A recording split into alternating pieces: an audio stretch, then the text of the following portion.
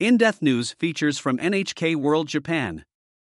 Kishida unveils defense and demographic agenda at pivotal moment.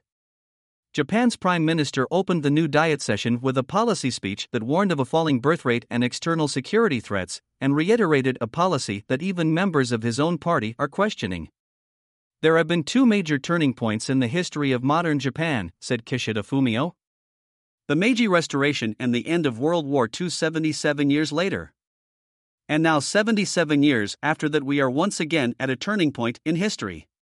Security budget. The second policy speech of Kishida's tenure had a distinct focus on defense spending.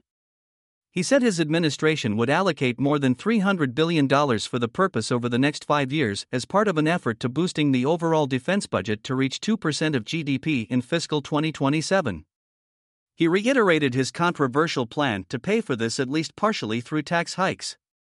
The government will make the utmost effort to carry out administrative and fiscal reform, but there will still be a shortfall equivalent to about a quarter of the outlay, he said.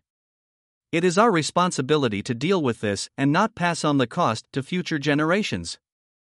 Shrinking birth rate. Estimates suggest the number of births in Japan fell below 800,000 last year, a record low. Kishida issued a stark warning about the effects of the demographic decline, saying, "We are on the brink of being unable to maintain social functions." He said one of his government's priorities would be to find ways to support families and encourage them to have more children. The global energy crisis is also affecting household finances. Kishida pointed to nuclear power as a solution, saying his government would continue with plans to extend the life of existing plants and push for the construction of new reactors. Party reactions. Kishida's focus on the declining birth rate drew some praise. The Prime Minister has made it clear that top priority will be given to measures to support families with children, said Yamaguchi Natsuo, leader of ruling coalition partner Komeito. Our party intends to contribute to building a national consensus on that issue. But there was almost universal opposition to the increase in defense spending, with even some members of Kishida's own Liberal Democratic Party expressing doubts about the tax hike plan.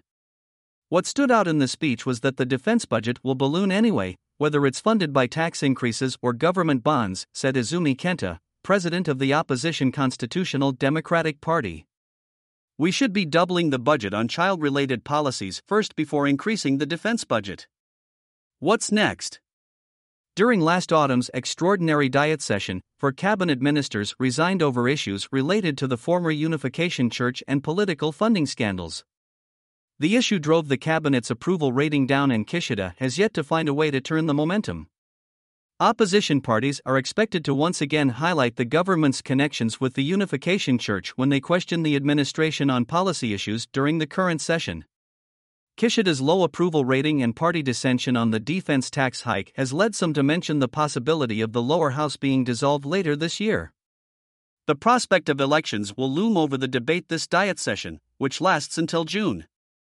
For his part, Kishida will be counting on a smooth passage of his draft budget and his appearances at high-profile international events such as the G7 summit in May to help turn his fortunes. Masuda Tsuyoshi, NHK World Senior Commentator.